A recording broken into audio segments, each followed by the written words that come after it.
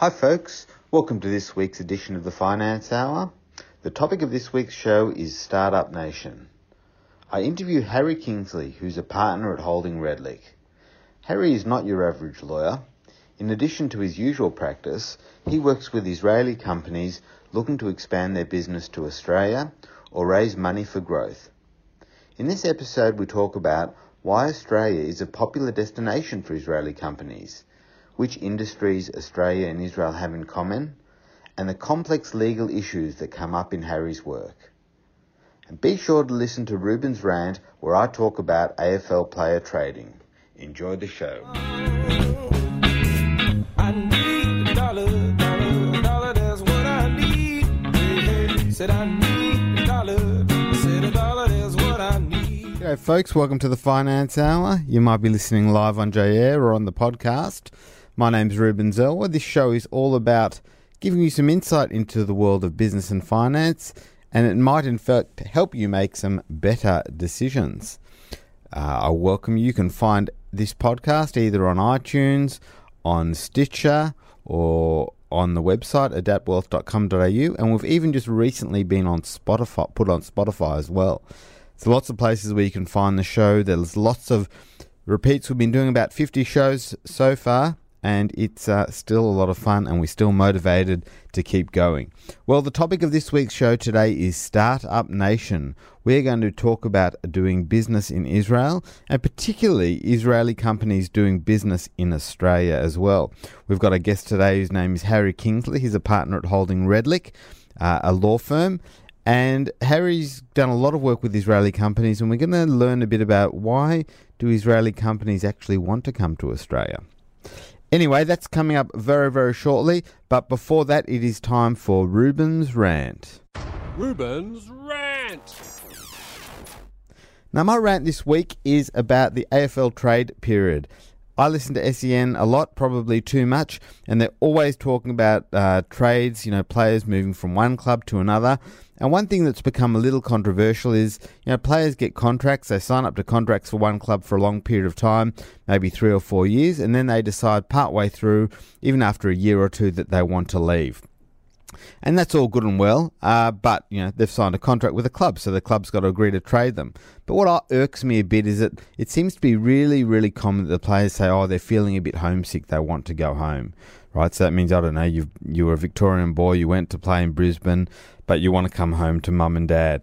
Now, look, I understand that there might be certain situations where it's really important to go home, but the way I see it, if you've signed a contract and you're a professional footballer, suck it up, right? Everyone misses home a little bit. So go home during the breaks. You got a few months at the end of the year, or maybe when your contract's up, go home.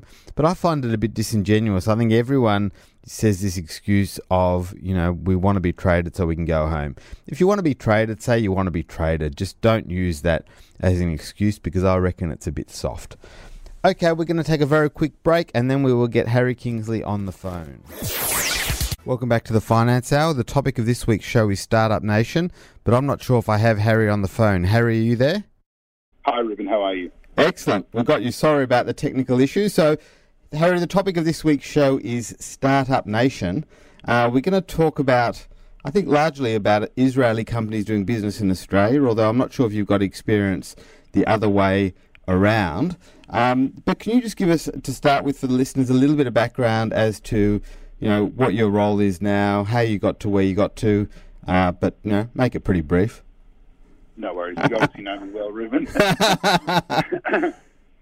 So I'm a partner in a full-service law firm called Holding Redlich. We've got offices in Melbourne, Sydney, Brisbane, and now, interestingly enough, Cairns, but that's probably a story for another time. We pretty much do everything except tax. I've been here for 3 years. Prior to that, I was the general counsel for a large transport company which doesn't exist anymore as a result of a takeover. Yeah. Before that, for 6 years, I worked for a boutique investment bank, and before that, I worked for one of the big law firms here in Melbourne. So a bit of a varied sort of background over sort of 15 to 20 years. And now I find myself a partner in a law firm in the mid-tier doing a lot of work in the equity capital markets and M&A space. And in the last sort of 3 years, focusing a lot on Israel. So Yeah, I terrific. guess So look, speaking about Israel, do you do a lot of work for Australian companies trying to set up shop in Israel, or the other way around, or is it both?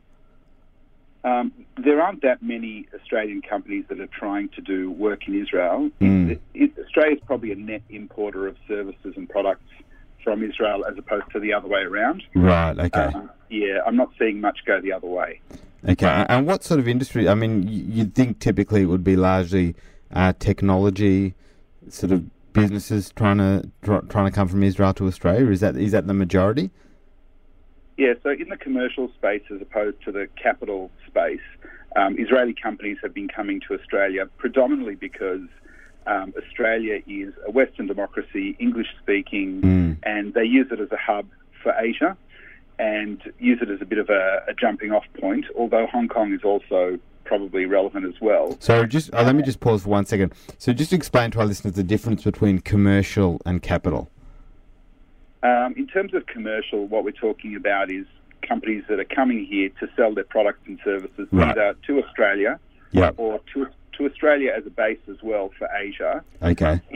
In terms of capital, it's more taking advantage of Australia's pension scheme or superannuation structure where we have a lot of cash washing around because of the 9.5-10% that's being garnished from everyone's salaries.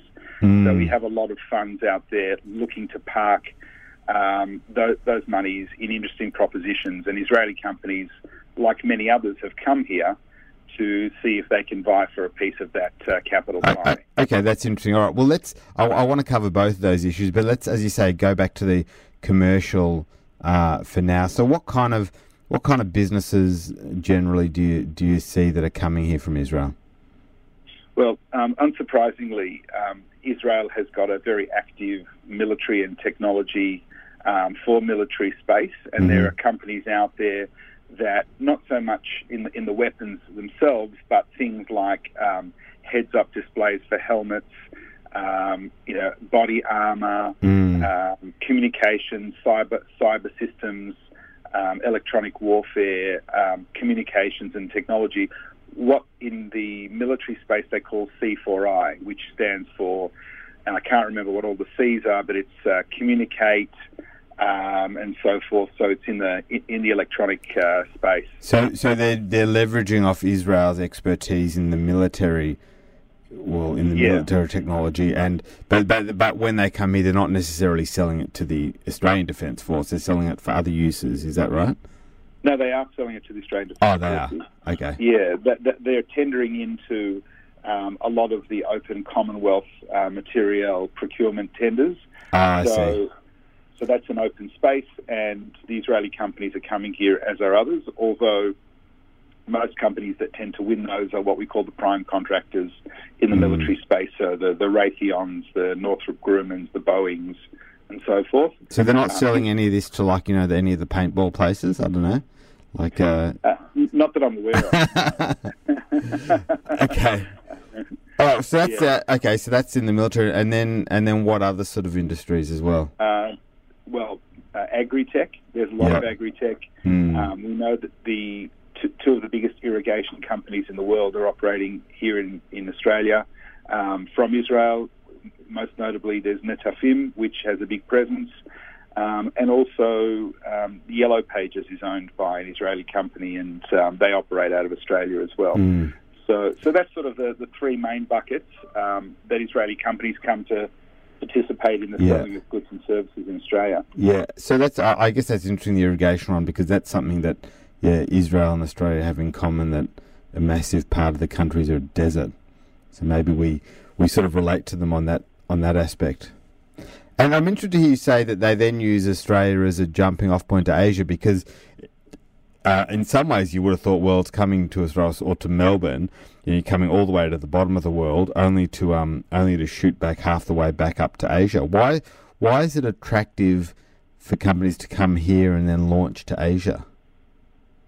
I think it's very hard for a lot of companies to go to Asia, which is quite sort of network focused, and find out how to become part of the business network there. It's quite hard to break in, whereas in Australia, if you partner up with Australian companies or people who are already selling into Asia Right. and have networks there, it's probably slightly easier. And over time, I'm sure those companies will embed themselves more into China, and they are.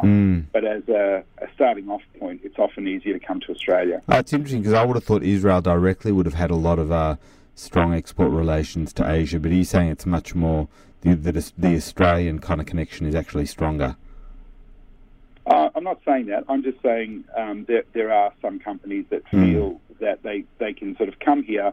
The landscape is known. The legal system is better understood and more trusted. It's more of a stable political climate, and it's easier to know where you stand in Australia than in some countries where you're trying to do business where understanding how to become part of both the political, legal, and risk standpoint. So, for example, a lot of business in China is done off the back of goodwill and relationships. So when I was working in, the transport company, and we would contract to buy wagons from China for rail, and there were defects, often the contract wasn't looked at.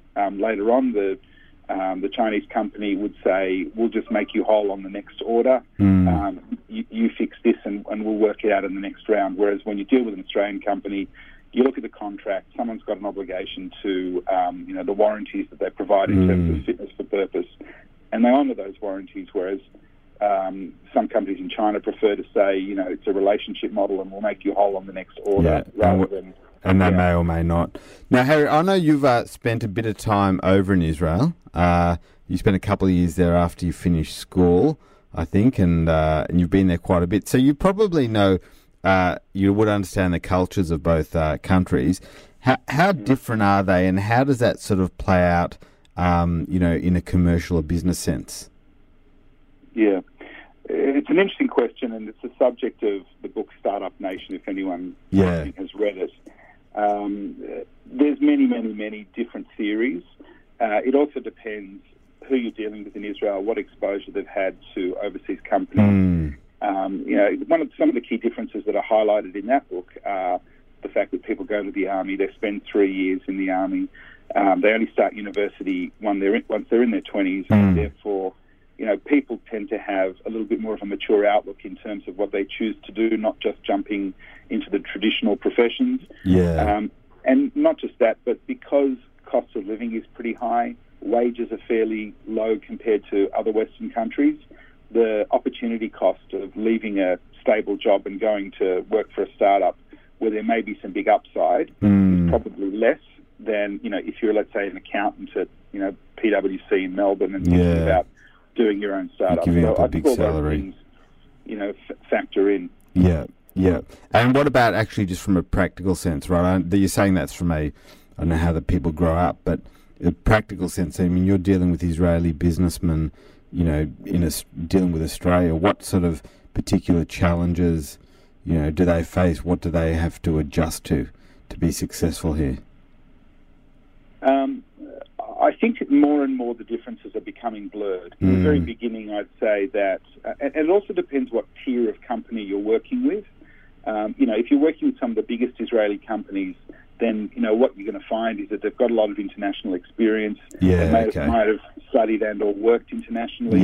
It really depends who you're dealing with, but typically they have a bit more of a laid-back attitude, less professional, and in terms of dress, don't necessarily wear suits and ties. Language is more casual. So, but I imagine. Sorry, finish. I was just going to say, unlike China, where it takes a very, very, very long time to build a relationship, and it takes you a long time to break in. In Israel, people are very familiar very quickly, but, you can also have the tap turned off as well pretty quickly. And what role, I mean, we've got a very strong Australia-Israel Chamber of Commerce, which I understand promotes business between the countries. How effective is that, and what's your dealings been with them, and how's it helped? The chamber is very, very powerful. It's one of the most powerful chambers of commerce we have in Australia. By contrast, you go to a sort of once every 2 months chamber lunch, and you've got 1,500 people in a room at Crown.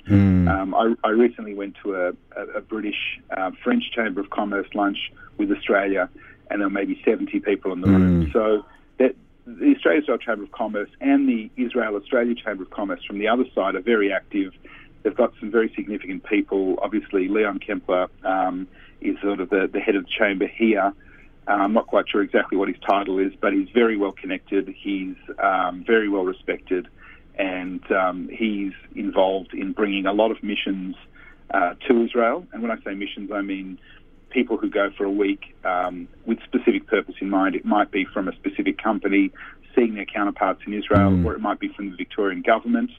It might be investors looking to invest in a particular style of company. They lead over 50 missions a year, and they've got a pretty active group of Australians who live in Israel and who are responsible for those missions as they happen.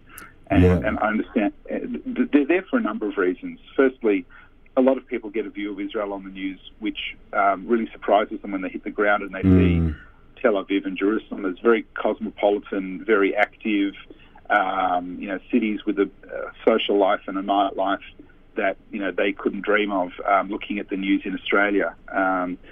Secondly, there's an infrastructure here that is starting to warm to the Israeli startup and mature company scene, where people see Israel as a go-to destination, kind of like the Singapore of the Middle East. And, I know that you don't see every company as an amazingly high-quality company, but every now and again you see a company and you think, wow, like I've never seen anything like this before. So that's very interesting. And the other aspect, I guess, which we touched on at the beginning was capital. So Israeli companies coming here to raise capital. I'm interested in how and why that's occurring. I mean, traditionally, as I understood it, Israeli companies would raise a lot of money on NASDAQ, and I think there was some disproportionate number of Israeli companies that are listed on the NASDAQ. What's attractive about... Oh, sorry. You did already say that it's attractive for them to come here to raise money from Australian superannuation funds, but what else is the attraction for them to come here rather than, America, which was the traditional base? Yeah, that's a good question, and a question that's asked often. When you go to investors and introduce them to an Israeli company that's listing in Australia or raising capital in Australia.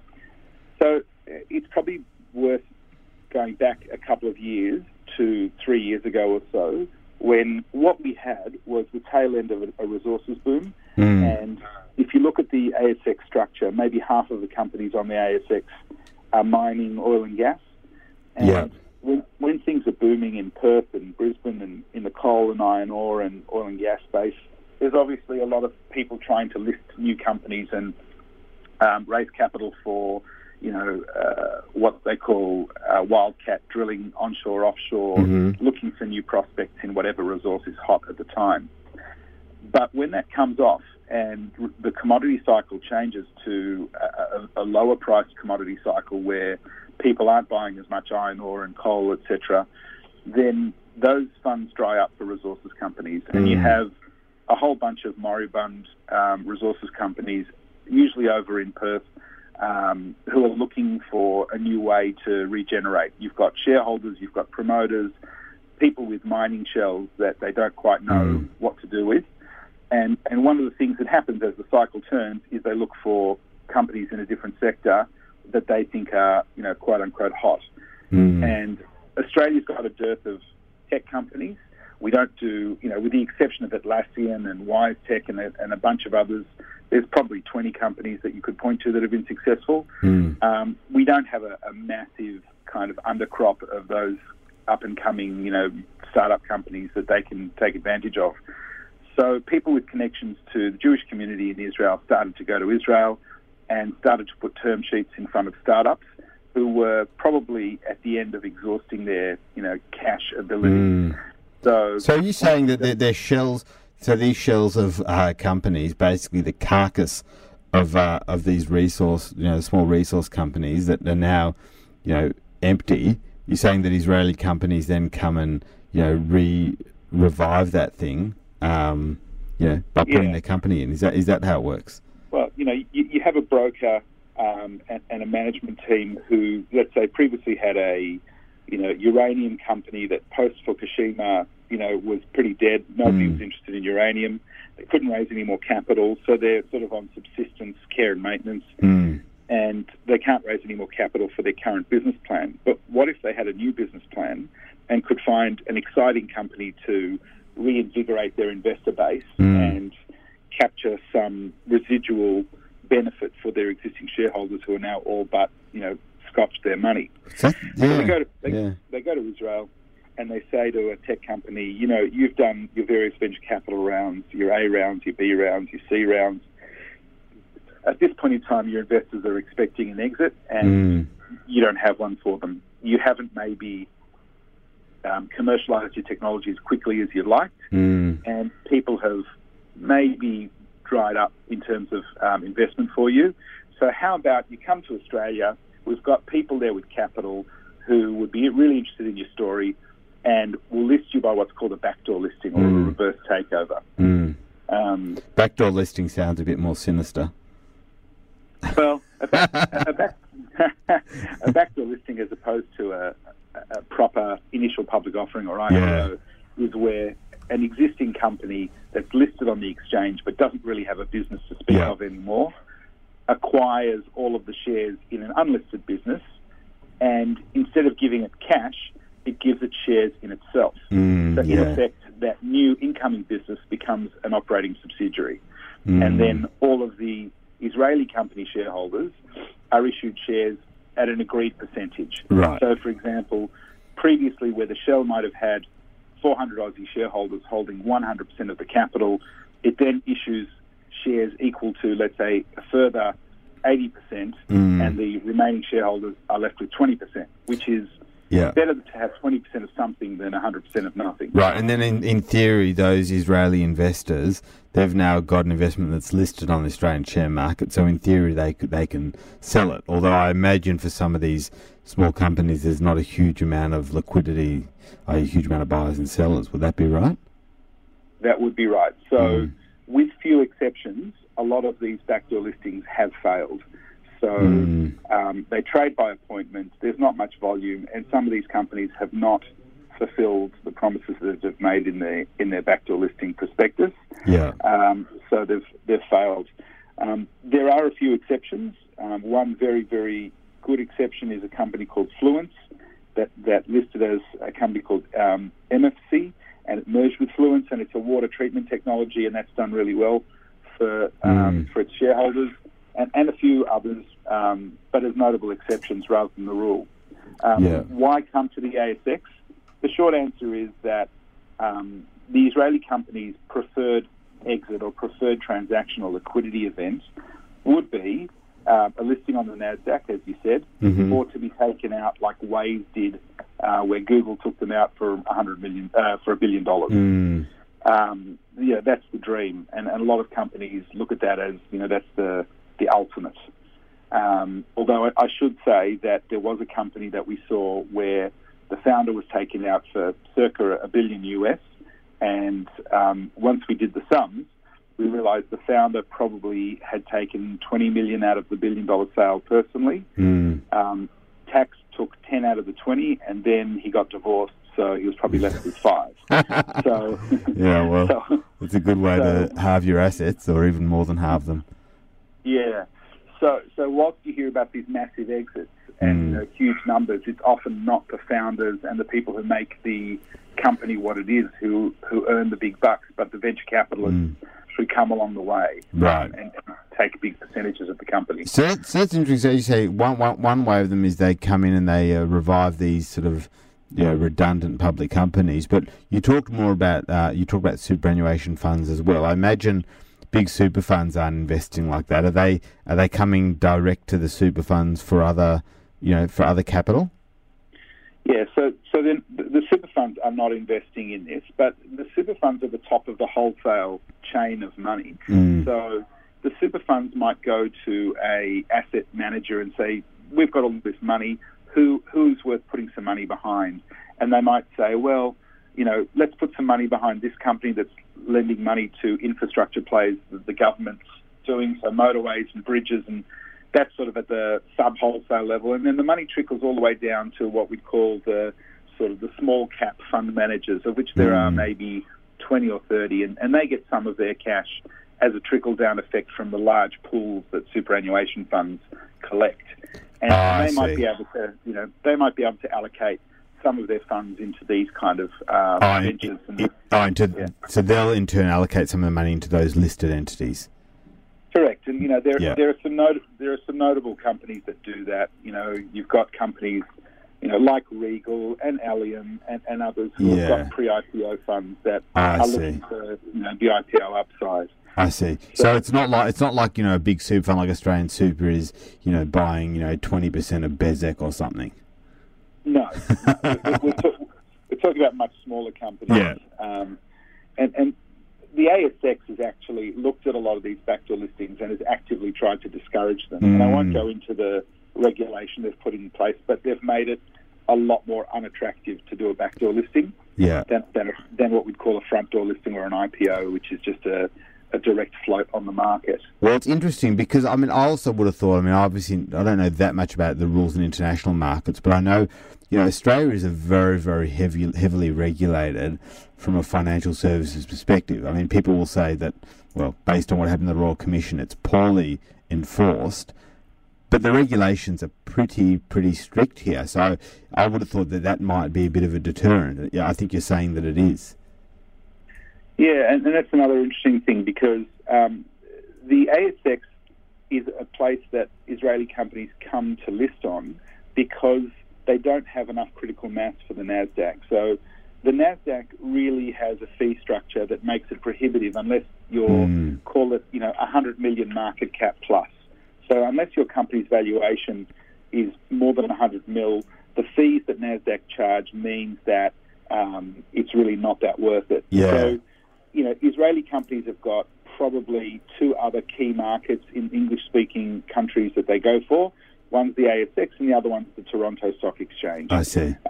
Which has a similar profile to ASX in terms of how Israeli companies look at them. Yeah. The only thing about the TSX is that because Canada has now legalized cannabis for all adults, not just medicinal cannabis, unless you're in the cannabis space at the moment, the TSX is probably not going to give you a lot of attention.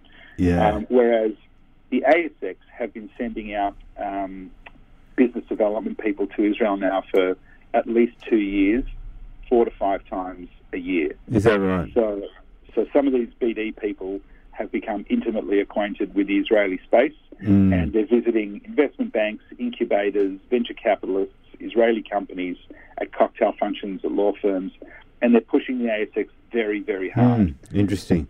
The problem, though, is as business development people, they're not really selling the heavy compliance burden. Yeah. Well, you're going to say, you got to come here and guess what? You need to, report to us every single week all your financials. Yeah. They're business development people. They're not compliance. Yeah. One really interesting thing about Israeli companies is that we used to have resources companies a couple of years ago who were struggling to get their projects away and had, let's say, $1 billion build in order to get their iron ore project or what have you away. And they'd make an announcement that somebody from China, a company that nobody had heard of, was going to fund them. The share price would go up 50%, and then 6 months later they'd announce that the deal had fallen through, and in fact the company was a $2 company. So the ASX have now made it very, very clear that you cannot make an announcement about a contract or a business relationship unless you've clearly outlined who the counterparty is. Now, one of the biggest problems with tech companies is that they are usually a solution that feeds into a bigger solution. So, for example, one of my clients builds sensors for aircraft, and those sensors determine whether there are stress fractures in the body of the aircraft. Who are they doing business with? The big aircraft manufacturers. Now, the big aircraft manufacturers have got huge bureaucracies and know that their name is valuable, so they don't lend their name out to be used in announcements and publications. There are very, very onerous requirements around confidentiality of using, big companies' names.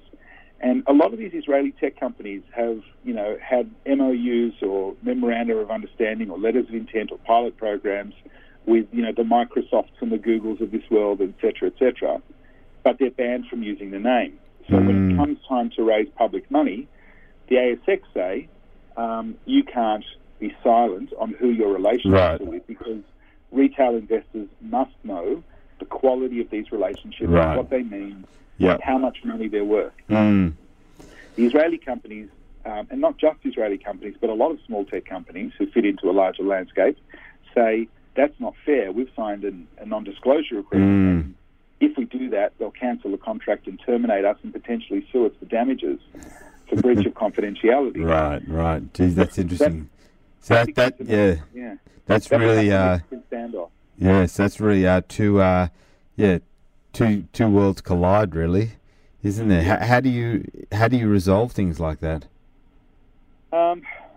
Well, usually they manifest themselves towards the end of a prospectus drafting period where you've got a bunch of blanks because, Microsoft or Intel or whoever it is won't allow you to use their name, and then you sort of go into a campaign for 2 or 3 weeks where you've just got a bunch of people spending time trying to come up with some wording that the other side will live with. Right.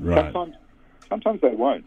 And in that case, you have to completely omit that from the prospectus because you can't really talk about it. And usually it's at pilot stage, so you can make an argument that it's not material.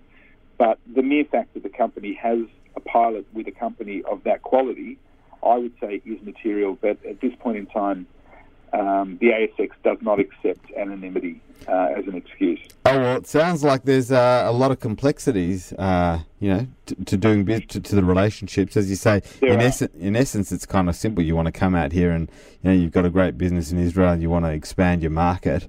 But, there's complexities that come up, and certainly a lot of legal complexities, and I guess that's how you make a living.